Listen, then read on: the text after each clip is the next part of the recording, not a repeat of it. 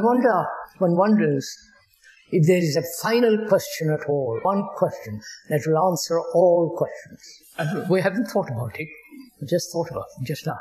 Is there a question or an inquiry, not an experience, because experiences are always limited, and experiences are conditioned by one's own desires, intentions, and limitations. So one cannot possibly rely on experiences. They are the most doubtful things in the world. Even this so-called spiritual experiences. I'm sure most of you want that kind of experience that would sustain one, give one energy, and so on. But every experience, however deep, however wide or intricate, such experiences are limited because there is always an experiencer who is experiencing. Right? And the experiencer is the past memories, past is background. And according to that background, the experiencer recognizes the experience and lives with it, hoping he'll have greater experience. But the greater experience, or the wider, deeper, is still always limited, because there is the experiencer. Now the question arises, which I'm putting to you, whether there is anything to experience at all, except biological, sexual experiences and so on, apart from those physical reactions and so on. Is there any experience at all? Why do we want experiences? Please, as we said, we are inquiring into this together, not the speaker is saying something and you either reject or accept or pass it by. But if we could examine this very interesting question, is there, apart from the ordinary biological experiences and so on, is there any necessity of experience at all?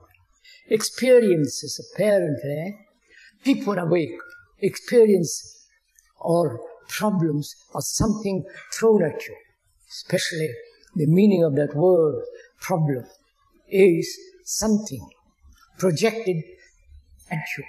That is a problem. The meaning, the root meaning of that word. And experience also means to go through, not hold on what you have gone through. Does the brain need problems to keep it awake? Challenges, crises, shocks, does it need these things to keep it awake? Because we live such a superficial lives, and we are satisfied by it. Most of us at least. And by all the education and so on, we become rather mechanical and lazy, indolent. And to keep us awake, we feel problems, pressures, and so on, need to keep the brain alert. Right? Can the brain be alert, extremely watchful, without any drugs, problems, challenges, shocks? Have we ever inquired into this at all?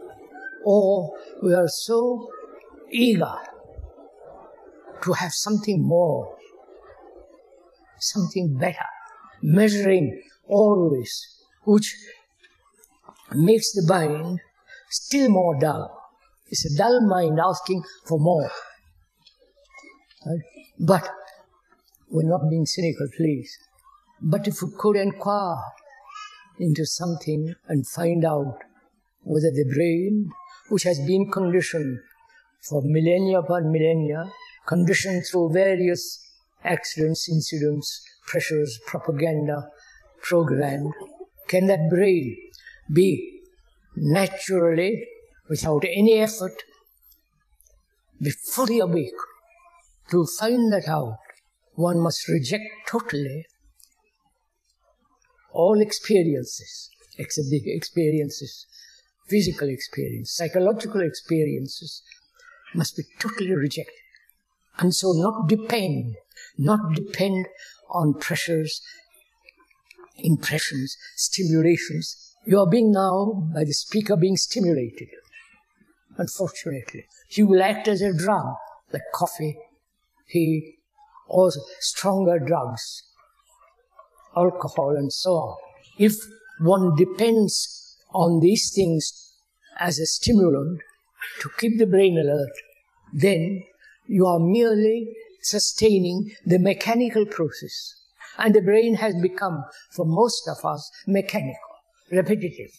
So, to live a life without a single challenge, which doesn't mean it goes to sleep, without a single demand, both outwardly or inwardly. So the brain is extraordinarily active.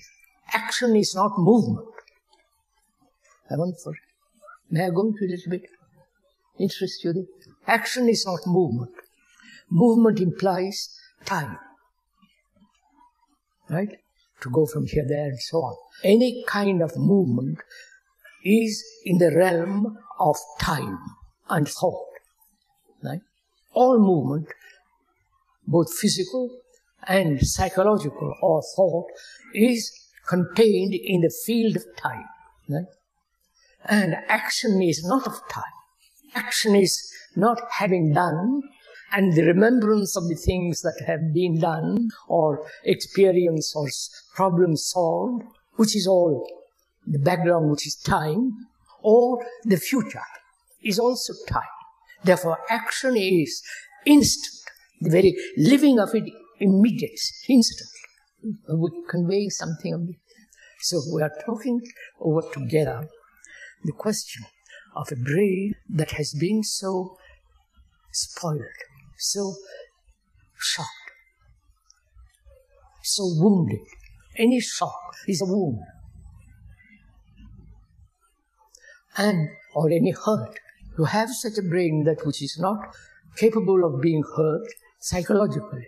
You may receive a shock when you fall down the staircase. That's a different matter. I hope you won't fall down the staircase.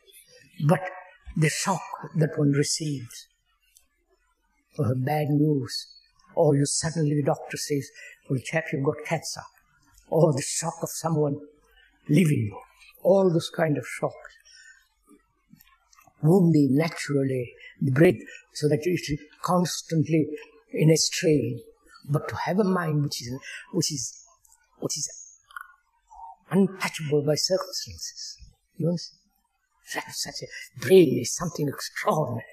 That's part of meditation, not all the silly stuff that's going on. So we are asked, is there a question which will answer all questions? Only one question. We've answered it. Right?